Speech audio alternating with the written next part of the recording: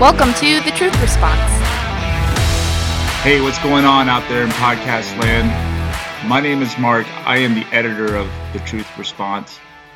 And this episode of The Truth Response is going to be a little bit different because sometimes some of the best conversations that happen around our church are pretty spontaneous.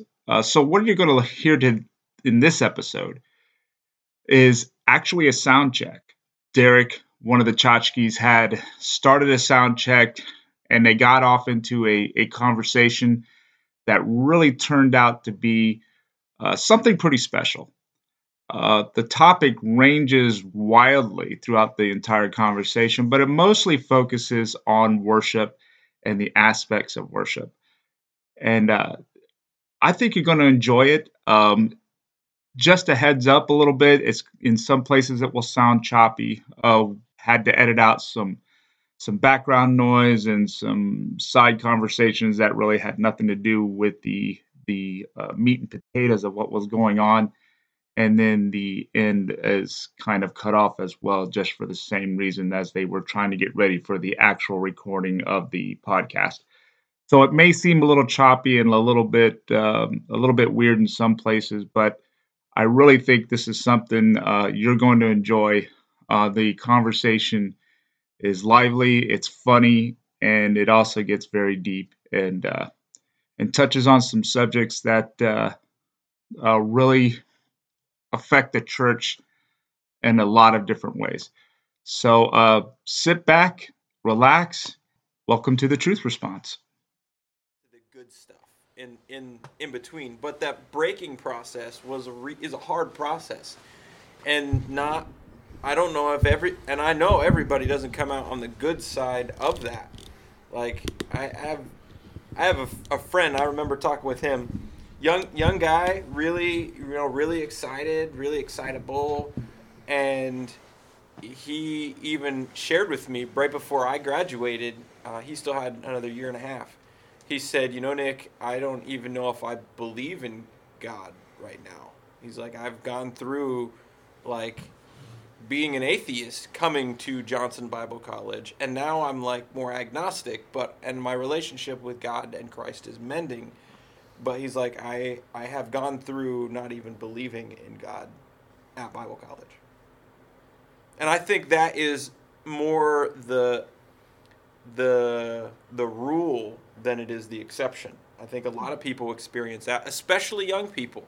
Like when you come out of and not that I'm downplaying what we do with our youth, but when you come out of the youth group experience, and then all of a sudden you're thrust into a Bible college, which is not a youth group experience anymore, even though you try to make it that way, and is real, and you're dealing with heavy topics and subjects, we as a church are falling flat on our face because we're not preparing our youth for the heaviness of what.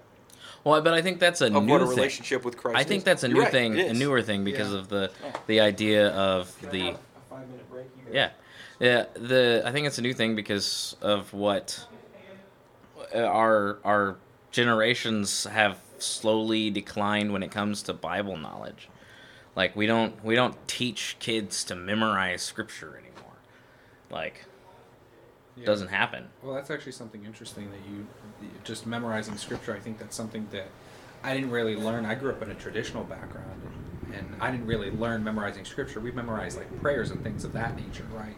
And but I think getting older, memorizing scripture and having it being able to be sealed in your heart is important. So then when you go from that quote youth group experience, you go from that to being in a Bible college where it's college, just happens to be your course of study is the Bible, right? And so you go from that youth group experience, which is slightly entertainment, a little bit of, teaching there, right? And you go from that to just straight teaching. It's like eating, eating candy and then rock candy and then just going out and eating boulders. There's a major difference. And yeah, see, I grew up, my background was I went through Awana. Right. I don't want a program. You have to memorize Is scripture. that still a thing? Like, Yeah, yeah. they still do it. Yeah. They still do it. Schools in town. But you have to there's memorize ones scripture in town. every week. Like, a lot of scripture every week. You know, like 3 or 4 verses. I know that's not a lot. I mean, it's a lot for nowadays. Right. You know, like nobody's memorizing anything. But I did Bible quizzing, which Right. meant I had to memorize whole books. Yeah. Like, I memorized like all of, I don't know, I think I had Hosea or something, and then I had like 5 chapters of Hebrews or something. But like, we don't, all that stuff's kind of gone away. Like, we don't memorize scripture anymore.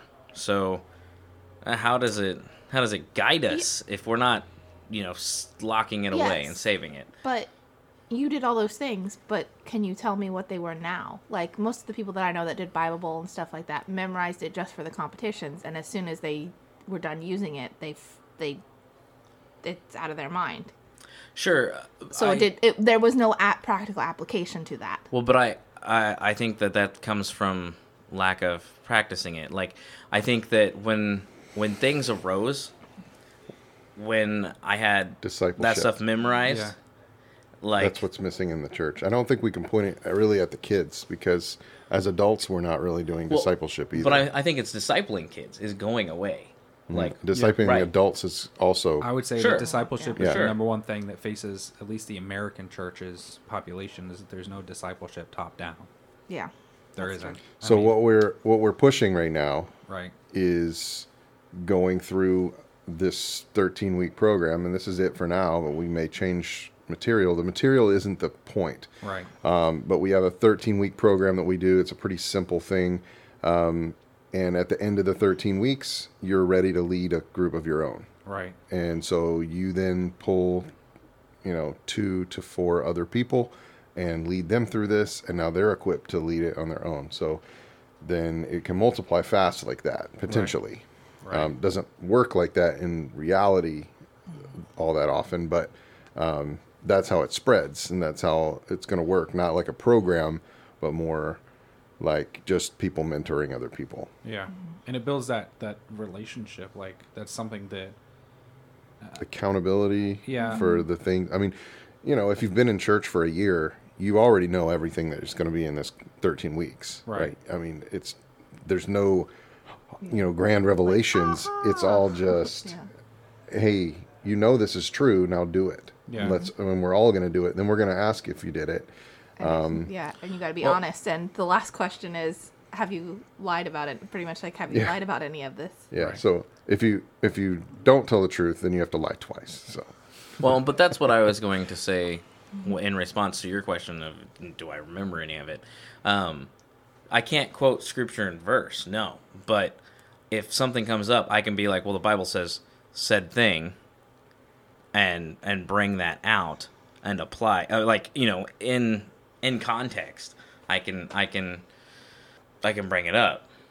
So no, I can't remember like scripture and verse memorized word for word now, but because of that, when a situation arises, I know what scripture says on it versus there's a guessing that happens without knowing scripture that I guess, I mean, with this and this is how Jesus was, I think.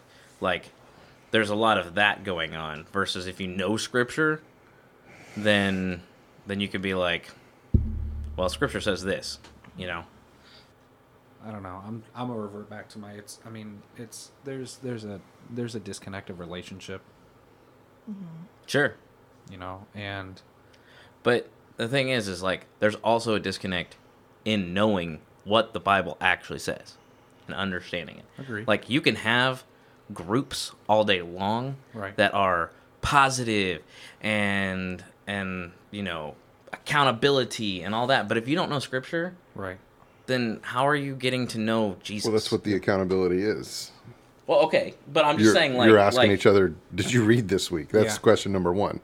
right? I haven't gone through the Yeah. program, Yeah. but I'm just saying, like, if that's not a massive part of it, does getting together matter all that much in the Right. grand scheme of knowing Jesus and discipling? Is it really discipling if you're not bringing the one who started the discipling. Right. In the same sense, like, let's say, obviously, you're married, and all of you are married, right? But you meet someone new, right? You want to invest in getting to know them, right? And the whole point of your relationship is to get to know each other better, right? It's not just to live, it's to get to know each other better and change with each other and that type of thing. In the same way that Jesus doesn't change, but we want to get to know him better, to model him better, right? Right, but that's not just getting to know somebody new. Right. Like, if I don't continue to know her, and I think that's been a struggle of mine and our relationship in the past, is that, like, I have stopped at times trying to get to know my wife. Right. And that causes road bumps. Yeah. Because we are constantly changing as people. Agreed. Now, Jesus, no, he doesn't change, but our relationships do. It's crazy. I guess the conversation went this direction. I was thinking about, and not to put anybody else down, I was just listening to someone's broadcast from a church I was involved in and played drums in a couple of years ago when I was like really young in college. And I watched their service, and you know, I like the pastor there. He's a really like deep theological, like he's a really good apologist, right? And so his teaching is like really rich. I mean, this is not buff, like his sermons are not buffets, right? I mean, his sermons are like 4-course, like you have to be ready to eat this amount of food meal, right? That's just how his teaching is. He's a college professor, and he's also a pastor, right? So that's just how his preaching is. But I listened to the worship service, and the band that I used to play with, it was the same 4 songs that I remember playing years ago. Like, I could tell you the chorus structure, like the same exact songs. Now, granted, there are some songs that we need to hold on to. Like, I think the song "Our God" by Chris Tomlin is a great song. It's a declaration song, right?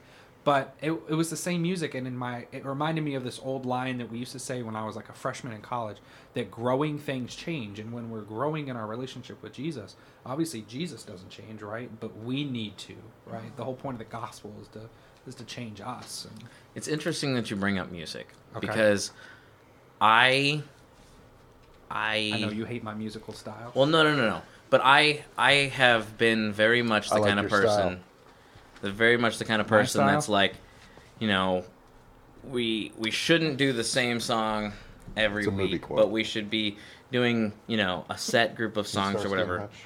I have come into There it is. Yeah. worship practice Starsky Yeah. and Hutch. with Wow. this mentality of, ugh, Ben Stiller and Owen Wilson. we're playing this song, we've got this set, like based on the but old starting 70s this show. this last week, we're up. Our And band is up again, one of them says, "I and like your so style," and the starting other this one last says, week, "I I like your went moves." into it with a new mindset, because I struggle I with don't know when that movie came out, playing we got a this raise your lighter in the air kind of worship throughout the entire service, Right. Why do you like have a lighter? that hippy dippy worship. I don't know. We had sets. lighters on Christmas Eve. You remember that? The hippy dippy worship sets that Right. that we tend to do Right. on our team, and I am very You haven't seen not next week's set list, have not you? excited about that stuff. But this year, this time around, I decided to change me Right. going into it, because I preach the whole, well, you should be able to worship to anything, but I don't always act like that. Right. And so this time around, I decided to go into it with, regardless of what the music is, Right. I'm going to worship God in it. Right. And so I think that mindset allowed me to get excited at practice even. right. And so it shouldn't matter if it's the same 4 songs. Maybe the same 4 songs is intentional. And the reason is because they haven't understood that you need to be able to worship when it's time to worship. Yeah. It's about your heart place, Right. not about necessarily about what's being said. I mean, yes, it is important what's being sang, Right. but your styles, your likes, your dislikes doesn't matter, because it needs to be that heart of worship Right.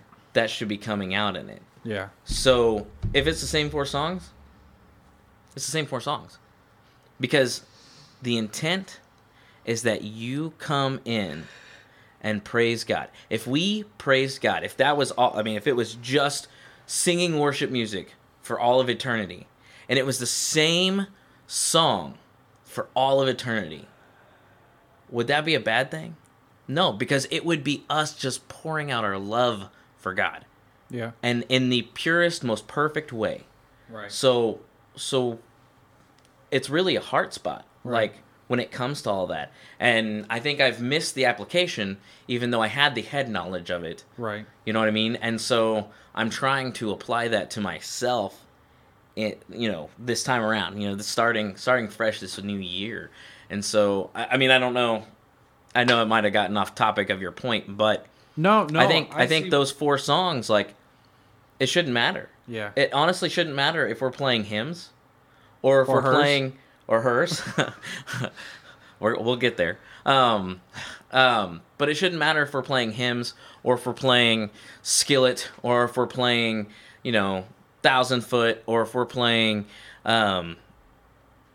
New Day, or whatever it is. Not New Day. What's the New song? new song? New Well, song. There's New Day. Is there? There's a band called New Day. Yeah. Oh, okay. kinda small. Elevation. It shouldn't matter what we're playing. You didn't mention Bethel. What about Bethel? What's your feelings on Bethel? I'm not really big on Elevation either, but it shouldn't matter. Yeah. No. I It feel shouldn't you. matter, because whatever we're playing, if our heart's in the right place, it's not worship. Yeah. And if the congregation's heart is not being led to the right place, it's not worship. Yeah. And if we don't teach by example, by word of mouth, by whatever, we don't teach the congregation, and we don't disciple them in what worship actually is, Yeah. then why play a new song? No, I agree, and I think that you were actually hitting around this point, and the scripture came to mind, that you basically asked God to kind of fill you with like a renewing spirit, and it kind of reminded me. I couldn't remember it, not that good at remembering Psalms, but David writes. He says, "Create in me a clean heart, O God, and renew a right spirit within me." And I think that even going into a new year, everybody's all like, "Oh, new year, new me," but I think that even in like the church setting, we should always like come into. When we have a new beginning, like we should always come into it with a fresh perspective. Yeah. One One of my favorite worship music artists, her name's Misty Edwards. Oh yeah. Love her to death. Some of the teachings are out there from them too, from their group of she's teachers. a Betheler, isn't she? I don't remember. They were at IHOP at one point in time, International House of Yeah. Prayer. KC, right? Yeah, Kansas City. But one of her songs that I love so much, one of the lines is, "He's doing a new thing, so we're singing a new song." And that is so good, because God, though he doesn't change, Yeah. does new things all the time. Yeah. He's constantly, changing our hearts. He's constantly changing us. He's constantly changing the world. And so, that's one of those things that the renewing, like, let's do something different, something new, because he's doing something new, is Yeah. also a cool thing. So it's almost the next step, right? Yeah, I feel that. After like, once you get to the heart of worship, I love that song so much. Oh, yeah, the because Matt of the Redman story song. behind it, and how he presented it. Like, I love that so much. Just the coming out and singing it a cappella, no band, because it really is. It's about the heart of worship. Yeah. It's not about the words we say, the music that we play, the style we play it in. It's about our hearts in it. So whether I'm on my knees, on my face, jumping up and down, if my heart is not in it, it doesn't matter. It's the same thing with love. In Corinthians, it talks about, it doesn't matter if you do all of these great things, if it doesn't have the love, then it's just like a banging gong. It's just like clashing cymbals. Like, it doesn't matter, So I think the same can be said with regards to worship, is that, man, if you don't have that heart of worship, it don't matter. It doesn't matter what you're doing. You could be hitting every single note perfect. You could be hitting, you could sound like the greatest band in the world, but if your heart's not there, if you're not leading people in that heart of worship, Yeah. It doesn't. No, I agree. Doesn't matter. You're talking about that, and it reminds me back to a band I used to play in up in Claremont. It was our young adults band, actually. I remember our worship leader. She would always say, like, you got it. You.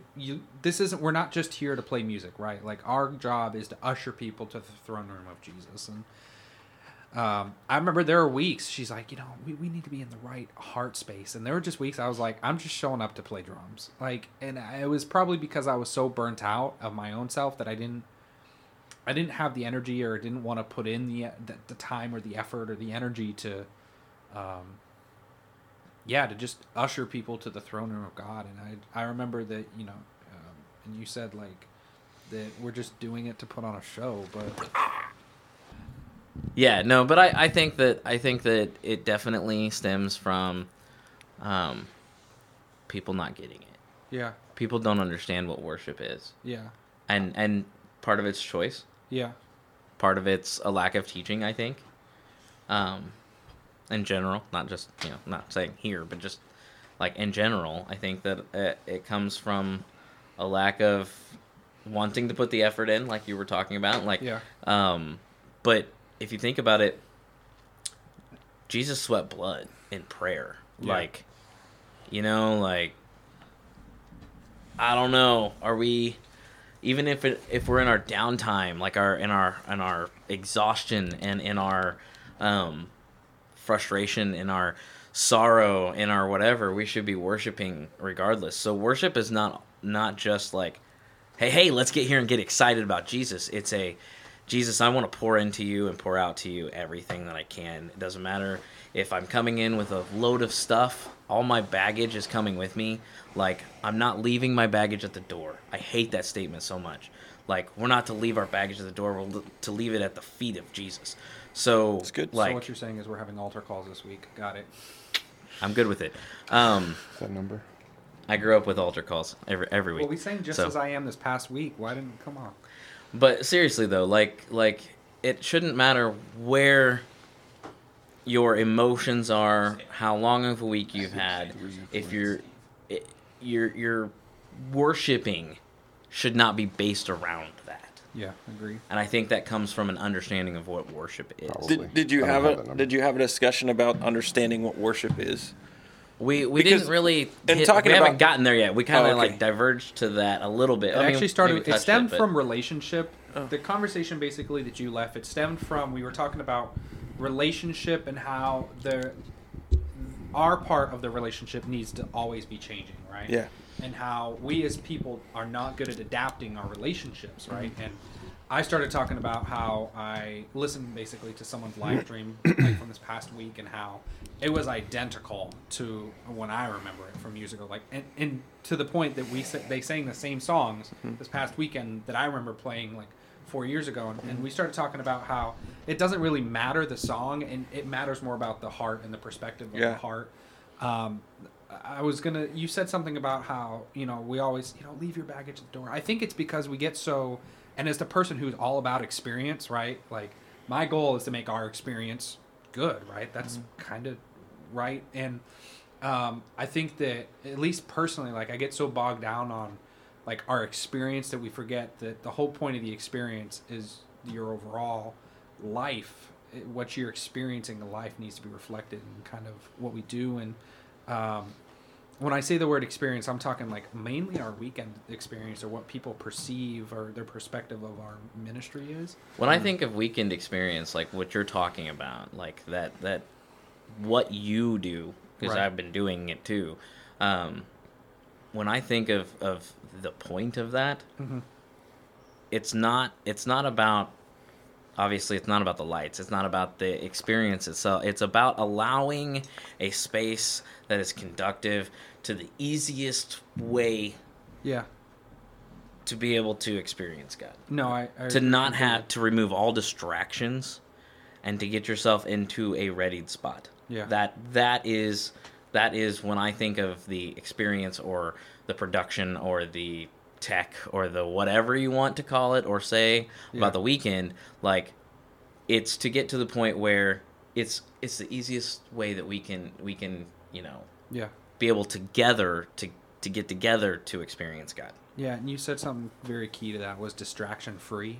Yeah. And like I don't know about the rest of you, but like if there's something that like is overly distracting, like part of my like overall goal is to create things that are less distracting, right? And so like, and I love lighting, right? You all probably know me pretty well and you're listening, but I love lighting, but sometimes it's distracting, Sure. you know? And so like, I think that creating a distraction-free environment has more of the intentionality of the environment that we're trying to create rather than just preventing distractions. It's more about the intentionality going into it. There's a famous worship leader, his name is Israel Houghton, and he says the atmosphere of expectation, right? So if you go into a place expecting God to show up, the atmosphere of expectation is the breeding ground for miracles, right? God's going to move whether we want him to or not. He's God, we're not, right? It's just kind of plainly how it is. But if we go in expecting God and we go in bringing our best and not just, you know, bringing it like, oh, this is the best we have to offer, but like the best that we can, right? That God would move. Y'all said a lot of different things that are bouncing around in my head right now. Sorry, we went in like 7 different directions. No, and that's Speak it okay. out. And that's okay. You know, it's good. I appreciate the whole discussion on removing distractions, and I know we'll get to what is worship, but worship is, it's a posture of your heart. So that's really what it is. Like, worship can happen in anything, and that's one big giant thing I believe we miss, especially in our current context, is there's a lot of people who put worship and church in a box and say worship only happens at church. Right. Worship should happen everywhere. Worship should happen in your car. Worship should happen in the shower. Worship should happen when you're at work.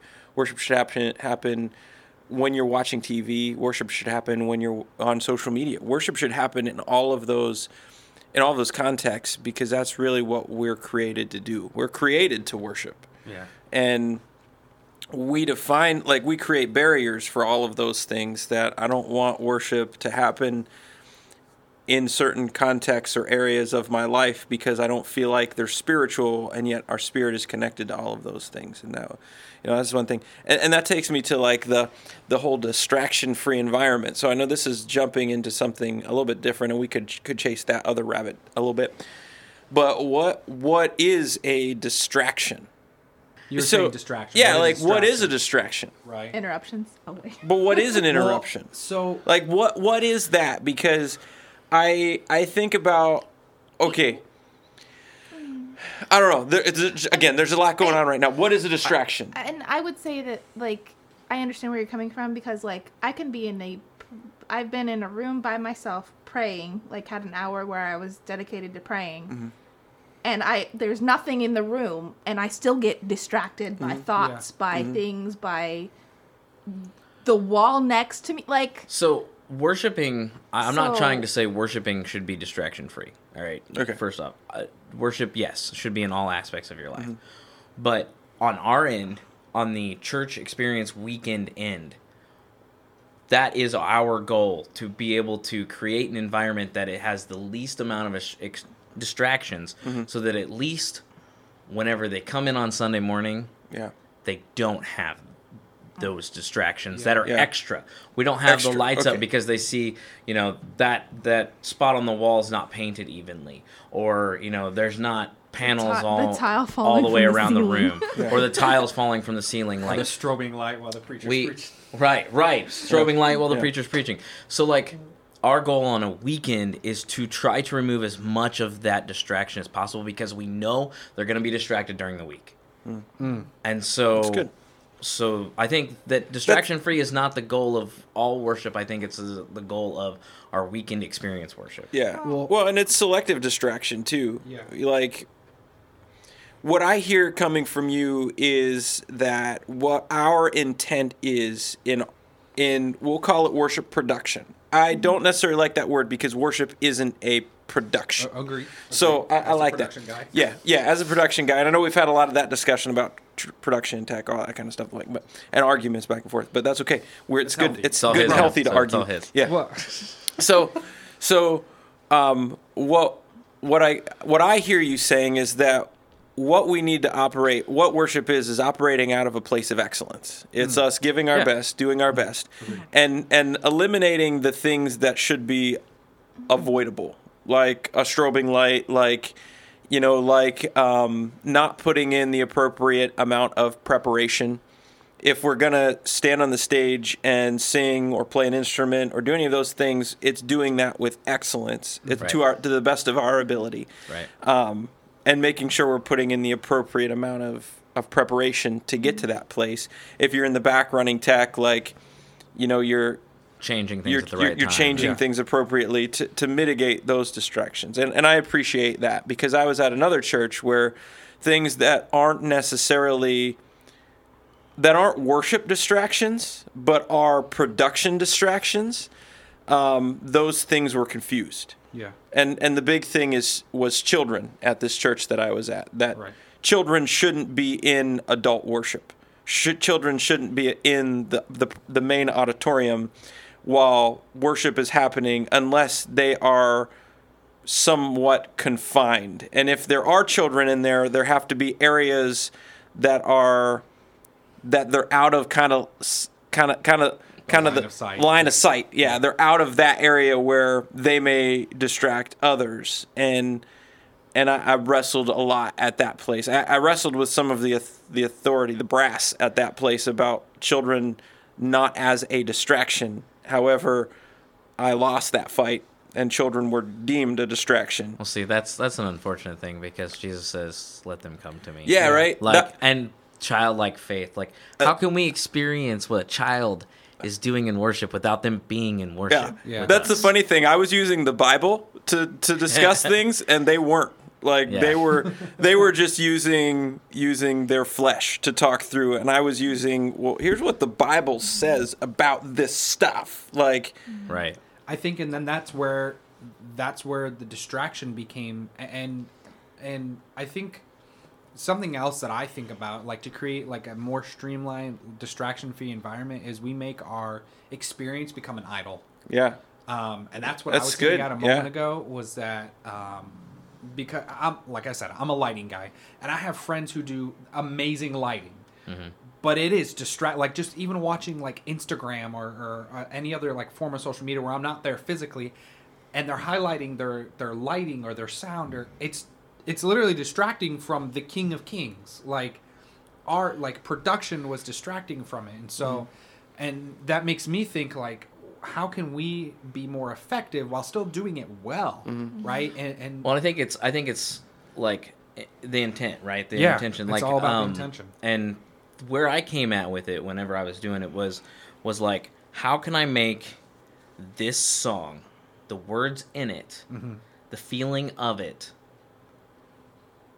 in light form? Yeah. So that it is all encompassing. So the lights aren't distracting, but they fit with the song, they flow with the song.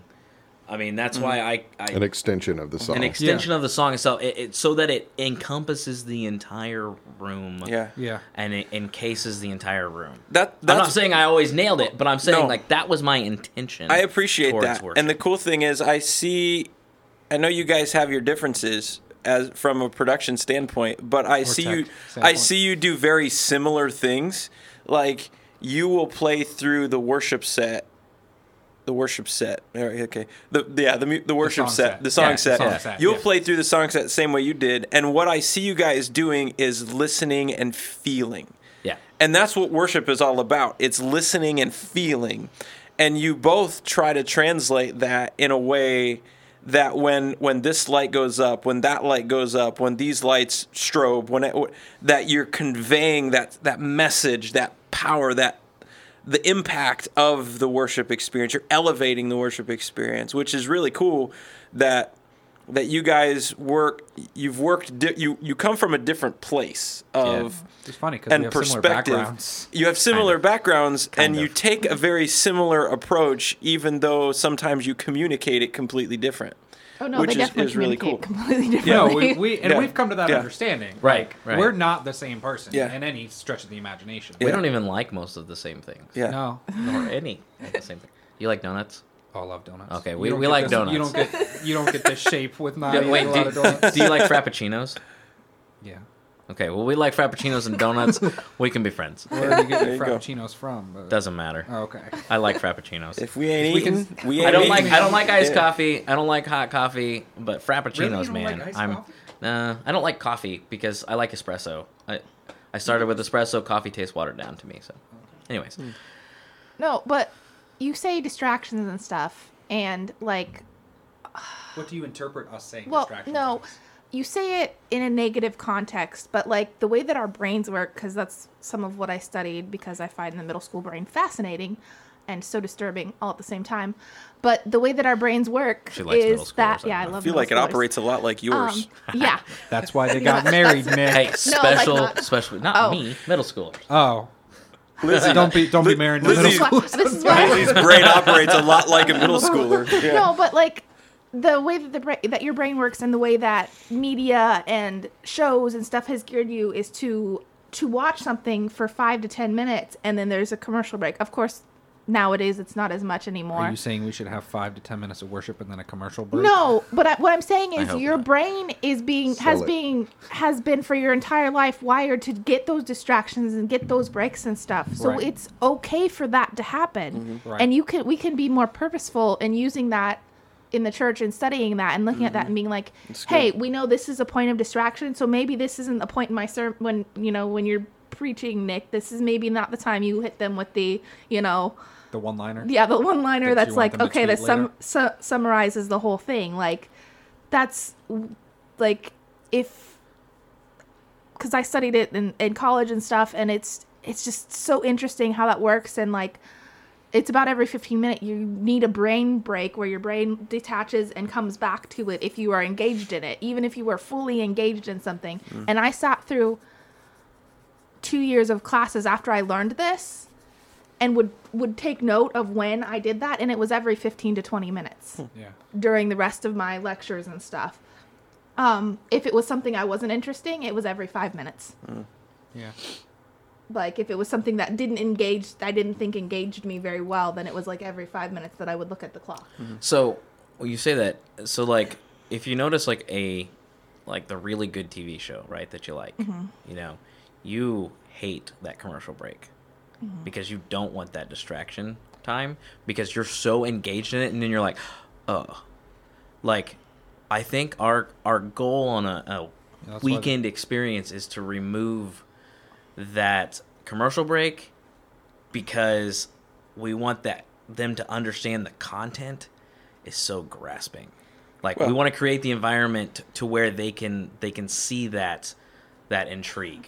We want them to They're- see that Jesus. They're using the same psychology in that commercial break, though, and in the way that they write the script and build the plot and everything in that hour block. That every, I don't know, what is it, 8 minutes, 7 minutes, Yeah. so between 7 and 10 minutes. Right. There's a big crescendo and a commercial break, and then it comes back and it capitalizes on that, and usually it's not climactic until somewhere in the middle. And then you've got that slow build up again, and that big crescendo and a commercial break, and it works that way the whole way through because of the way that you engage and the way that you embrace things and the way that you worship. Because that's kind of what you're doing when you get emotionally involved in something like that, to the point where you're like, oh my gosh, why did Jack just die? He was a heartthrob. Right? Bro, I'm still reeling with it. Okay. Why? What? Too soon, Nick. How could they Too shoot soon. Man, Jack? literally, I watched that just a couple hours ago, man. Hey, Yeah. rigor mortis hasn't even set in. Come on, give him a break. The body's still warm. It's interesting you say that because I think so often we get so bogged down on our structure, maybe in our service. Yeah.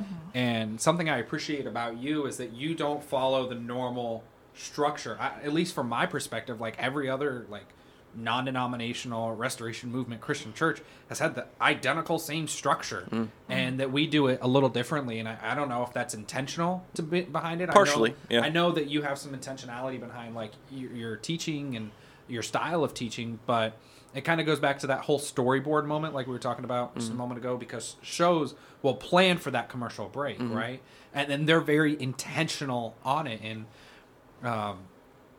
I think something else that, going back to the distraction, is the distraction a lot of times that there is no intentionality. Like, how many of us who grew up in the church heard, this was my favorite, well, I had a few thoughts on my way up here this morning. Dude, you're about to preach for 30 seconds. You know, had a 15-second walk up to the pulpit, and you didn't plan for a month? Like, anybody else have that, like, had that kind of upbringing, or that there was just no... like pre-planning behind things that happen, especially in the community gathering of the people of God. Like there was just, it was just, meh. We'll just... Well, I don't know. I think part of that, though, you got to give some leeway to the Holy Spirit. Like, I'm one of those people that I don't get bogged down. I hate being bogged down by this is how we have to do it. Like, Agreed. I grew up in, like, playing worship where we had kind of an idea that we were going to go verse 1, verse 2, chorus, whatever.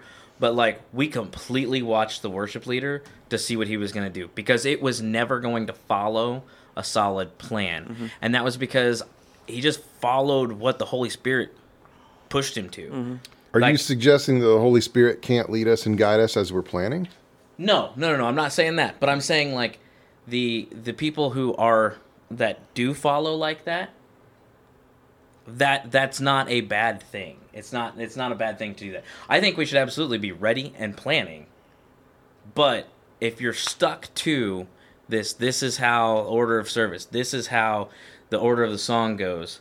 If you're so stuck on doing it that way, because that's the way you know it, and you're not able to flow with it, then how are you able to move with the Holy Spirit? You know what I mean? Yeah, as long as it doesn't become an excuse or a cop-out. Because God is a God of order, not of chaos.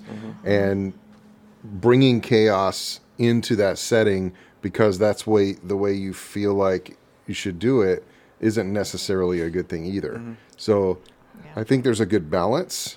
I would argue even that... I think you plan thoroughly and be ready, but be open to if there's something like, hey, this is really on my heart today, you know, and we're going to do this a little different. That's okay. Be free to do that. But that doesn't mean you can't plan and be prepared and still be just as Spirit-led. Spirit-led doesn't have to be spontaneity, you know? Sure. And I would argue that you have to plan more for spontaneity. Like, if I can speak for worship music, right? Music. I can speak to that more. It's one thing to know a song. We're going to do it verse 1, verse 2, chorus, verse 3, chorus. That's it.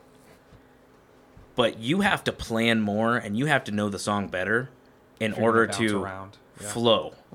So, like, it takes a lot more practice. It takes a lot more preparation to be able to flow. It's like, you know, whenever we get all bound up, whenever there's an opportunity to share the gospel, right?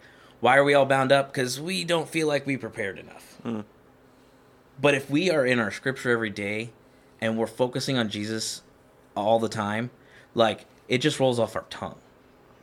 And it just is a part of our life.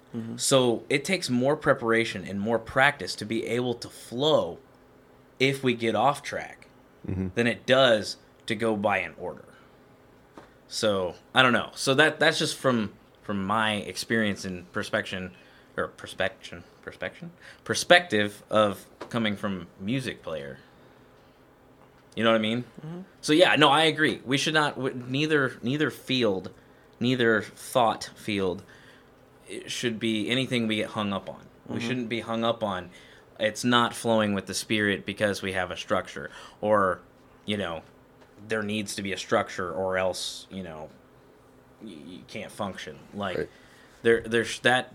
Those should not be opposing things, nor should they be the focal point. It comes back to the focal point being worship in everything that we do, like, and excellence in that worship in everything that we do requires time, practice, effort.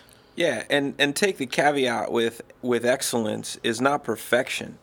It's not playing it the way that we heard it on the radio. It's excellence is your best. And it's knowing that you poured into it your heart, your soul, your time, your energy, your effort. That's what excellence really is. Like, that can't get confused in all this either. And we do confuse that. We think I'm not good enough to because I didn't go to Bible college, because I never Amen to that. I never took official. You know, I'm a hobbyist when it comes to playing an instrument or whatever, and yet a lot of people get in their own way that way. We've got a drummer like that. Like, dude's been playing drums for, I don't know, 30 years, 20 years at least, and he gets in his own way because he doesn't feel like he's good enough. And that's cool. Like, it's cool. You should be humble in your craft. Yeah. But he really is. He's a good drummer. I would say Yeah, and when he he's lets probably our go best and drummer. flows and just feels it, Yeah. oh my gosh. Yeah, it's so incredible. good. Yeah. Like, it just, Yeah. he knows he can just meld in, but I agree. Yep. And I think that's part of my problem too, with I get in my own way thinking, well, I'm not a good enough guitarist, so I don't want to play guitar anymore. Yeah. You know, like, I don't want to. I'm not a good enough electric player. Yeah. So yeah, no, that's totally a solid Yeah. point. I have that same discussion with God every weekend. It's always Saturday when I come in to prepare. I'm like, I'm not ready. But he points me back to the fact that it's not just the time you spent studying this week and looking at scripture and reading devotions and reading commentaries. It's what I prepared you for from the very beginning. Like, Right. we've got to look at that holistically as well. And then the other side that he always convicts me as is, no, you're not worthy. Like, you're not worthy to stand in this pulpit. You're not worthy to share my word. But you know what? I'm equipping you and telling you this is what you need to do right now. Yeah, God's perspective on it is very much I have prepared you Yeah. for this moment. Yeah. Not talking about tomorrow, not talking about the next day, not talking about yesterday, but I've prepared you for this moment right here, your whole life. I think I have a mentor. He used to say this, and he probably still says it till his dying day. Is get out of God's way. Yeah. And it's a humbling statement, and people will go and, well, if you think you're in God's way, then you don't really think He's a big enough God. But I think it's so often that we play God ourselves, and we start calling the shots and saying, maybe I'm not worthy to be in this place. And it's like, well, that old saying that if God called you to it, He'll call you through it, right? But in the same sense, it's that we're relying on the Holy Spirit, and then we get out of God's way, because if He led us to the river, He's obviously going to get us through it. And, That reminds me of a song lyric from the song "Born This Way," not that one, but the one by Thousand Foot Crutch. I was about to say, I was like, quoting they're Lady like, Gaga now? no, not Lady Gaga, but That's how 1,000 Derek Foot worships. Crutch. Hey man, she is an incredible musician. God gave her tons of talent. I know Justin Bieber will turn her Anyways. Christian someday. So He's going to be the next pastor at Hillsong in Dallas. I don't know. There was a rumor floating around about that. There was another rumor that he left Hillsong. So Yeah, I don't know. you were saying, Sorry. I don't Born This even Way, remember. 1,000 Oh yeah. So from the song "Born This Way" from Thousand Foot Crutch, there's a line that goes, "Hop on board or get out the way." Like, I picture like it's got like a southern rock feel to the album, and so I picture this train, and I imagine like you're standing in the tracks, right? And it's you either move or you're gonna get hit, or you get on board and he's gonna take you where we're going. That's good. So that's I like that. This entire time, I had this song that we used to sing with the same guy who actually told me the saying "Get out of God's way" was the song by Ezekiel Hilton, the worship leader, and the song's a very simple song. The name of the song is "To Worship You I Live," and the chorus goes like this: "To worship You I live. To worship You I live. I live to worship You." That's the entire song, and I think that whole perspective that worship isn't just something we do, it's who we are, and wow, I'm getting emotional. Wow, worship It's okay. I cried last time we had a. No, but in the same sense, I think that we make it so complicated, and even from like a production standpoint, we can always overcomplicate things. But I think even just as the standard like Christian who comes to church and they're just trying to meet Jesus and have God meet them where they're at, I think that we overcomplicate it so much. We overcomplicate the gospel so much. Yeah. Which brings us to politics. Well, and that's it, right? That's the technical over the feeling it. Like that's when I teach guitar, I teach that you can teach all of this, but you can't teach the music. Yeah. You have to feel the music. I could I could teach a monkey to play the guitar. I couldn't probably teach a monkey to play the guitar, but you know what I mean? Like, you can teach all of the steps. They can have all of the steps memorized, but you have to feel it, or else are you really playing music? Like, you know what I mean? Yeah. So, No, agreed. so it's all about the feeling it. Music And is I don't know how emotional. to explain that in a way unless you understand it. Like, I can't explain that, but yeah. It's just like calling, actually, because I remember a couple weeks ago we were talking about how I made a joke about how if you feel called to be a pastor, like, granted, Bible college is a good thing, so I'm not discounting that, or formal education is a good thing, but you're either called or you're not. And it reminds me of Billy Graham, one of the world's greatest evangelists after the Apostle Paul, right? Whether you like him or don't like him, I'm a numbers guy. His numbers don't lie, right? And Billy Graham, his freshman year in college, and it's funny because I was just looking at his picture a moment ago too. Billy Graham in his freshman year, in his introduction to public speaking class, they told him, why are you a preaching major? You are not a good speaker. And he felt the calling. Like, he knew he was called, but he didn't know where to go with it. And so he practiced and he put his heart into it. And obviously we know what happened to Billy Graham's ministry. But in the beginning, getting told that you weren't good enough, and then to turn out to be one of the best. Yeah, So that's where most stories start out. Yeah. I mean, you can relate that to dang, I wish Dr. popular Cox- culture and Michael Jordan, right? Yeah. Like, not being told he was good enough to play on his high school basketball team to become, I will say it, the greatest of all time when it comes to basketball. Like, everybody else is just a shadow of LeBron James, or of Michael Jordan. LeBron James. Both. LeBron James. I'm talking Kobe. to you. Ooh. I'm not in either one of them, Shadow. One of Dwight my favorite Howard? musicians just recently overcame one of those, and it was Lindsey Sterling. Oh, yeah. She was told on America's Phenomenal. Got Talent, I believe it was, that she is an okay musician, but she's not flying in the air playing good.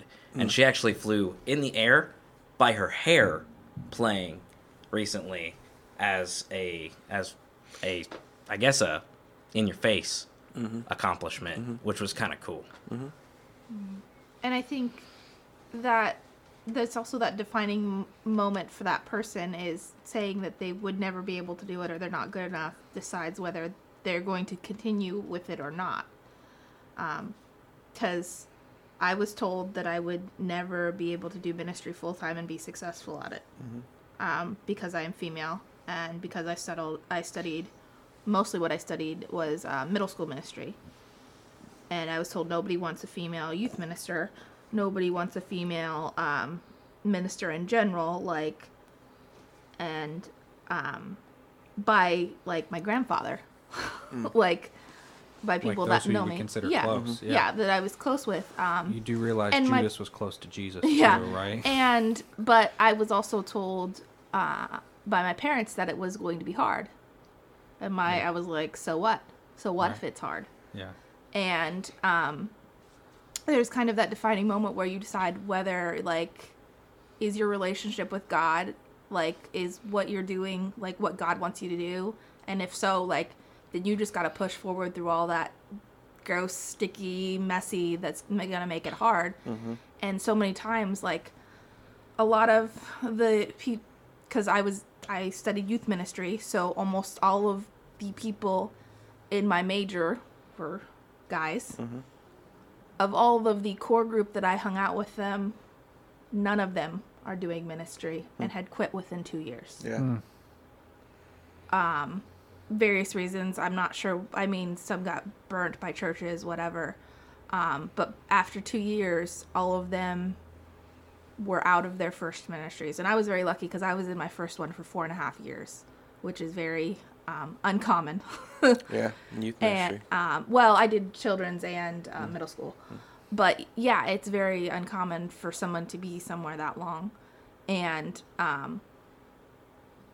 but I think of, like, they all had the calling, but then some of it was they limited what they thought God could do with their lives, or they couldn't get over that being told that they weren't good enough in some aspect or some way and stuff. And these were people that were more on fire than I was getting started out. Like, I think though that callings come at a cost. Yes. Oh yeah. And my situation was different from them because a lot of them were married and stuff like that. So some of that changes some of what's going on, in their lives. And I was single, I was like, hey, God, wherever you want me. I applied to jobs in all 50 states, like Alaska, yes, Hawaii, yes, like. Real question, did you apply to Maine? Anywhere in Maine? Everywhere. Literally every state. I applied to 200 jobs. Heard back from 3. Oh. 2 of them said, hey, no, because you're a female. Right. You're a girl. I'm like, yes, We're the I He-Man am. women haters. Yeah, and then one said, hey, we have this children's middle school ministry. Come check us out. And they came to you, didn't they? They came to me. interview? Yeah, I was at the time I was working at a Christian summer camp in Indiana, and they drove from Kansas to Indiana to interview me. Like, that doesn't happen besides the God thing. Like, Well, and as an encouragement to the people who aren't where they feel like they're called to, whenever we got married, I'm Lizzie's husband or wife. If you hear me on a Sunday sometime, I introduce he's a myself ministry wrong. wife. I'm a ministry wife. But Mrs. I Derek was Stevenson. I had every goal and intention and felt the calling to be a youth pastor. And then every turn, that wasn't the right thing for me to do. And every time I tried, I got in the way. And so even though I have the public speaking ability and I'm good at it and I love it, and I went through the schooling and I thought that I knew enough and was good enough, that's not, I've learned that that's not what God wants for me. God wants something else. And I haven't found what that is yet. I'm moving through it. So as an encouragement to those of you who are like, yeah, I don't have a clue. It's okay. Part of life experience is figuring out between here and eternity where God's going to have us while we're on this earth. So, but just for those of you who feel like life has changed, I'm right there with you. Life has changed for me. My goals, my direction has completely been thrown off rails. But it kind of makes me want to sometimes quit. Sometimes it makes me want to quit. That's something that I've experienced recently, is just wanting to quit everything. But at the same time, I want to encourage everybody to just keep trucking and hop on board that J train, that Jesus train that's chugging through, because God has so much more for you than what you have planned for yourself. So I got a ticket to ride. Ride, wanna ride on the J train, wanna ride on the J train. Anyways, Toby Mac. Toby Mac, there you go, man. I was about to say, You're welcome. that sounds like a Toby Mac song. It totally is. I don't know. In the It same totally is. That's the sense, like good an Toby encouragement Mac for you, album. God had the Israelites wander. God had them wander for 40 years. Right. Well, I mean, So they they did could something die. stupid. It should have only been a 2-year journey, True. right? It's so It they ended up could being all die. 38 more. Yeah, because they acted a fool. But and that So you're saying that Derek has still never acted a applies, fool. Though, if you think about it, that No, it still does. applies, because Yeah. I got in my way. Yeah. I mean, in my eyes, every single time I have gotten in my way when it came to that. So going forward, I mean, I don't know what God's got in store for me, but I'm on board. I'm ready. Immeasurably You know, more. I'm not ready, but I'm accepting of whatever hits me, because I know that He hasn't failed me before, even though I have failed Him time and time again. Mm-hmm. So yeah, I mean, absolutely, both situations, right? I understand that they wandered because they screwed up, but I'm the one who screws up every day. You know, that is a common theme in all of our lives, that we make mistakes, and a lot of times it's the cocky I can do this that gets in my way. Hey, thanks for joining us. Make sure to subscribe and give us a like on iTunes and Spotify so that you will never miss a show. And while you're at it, check out our Facebook and Instagram pages and make sure you tell your friends about this show. You don't want them to miss out on the truth because we are all about the truth here. Thanks for joining us this week, and God bless.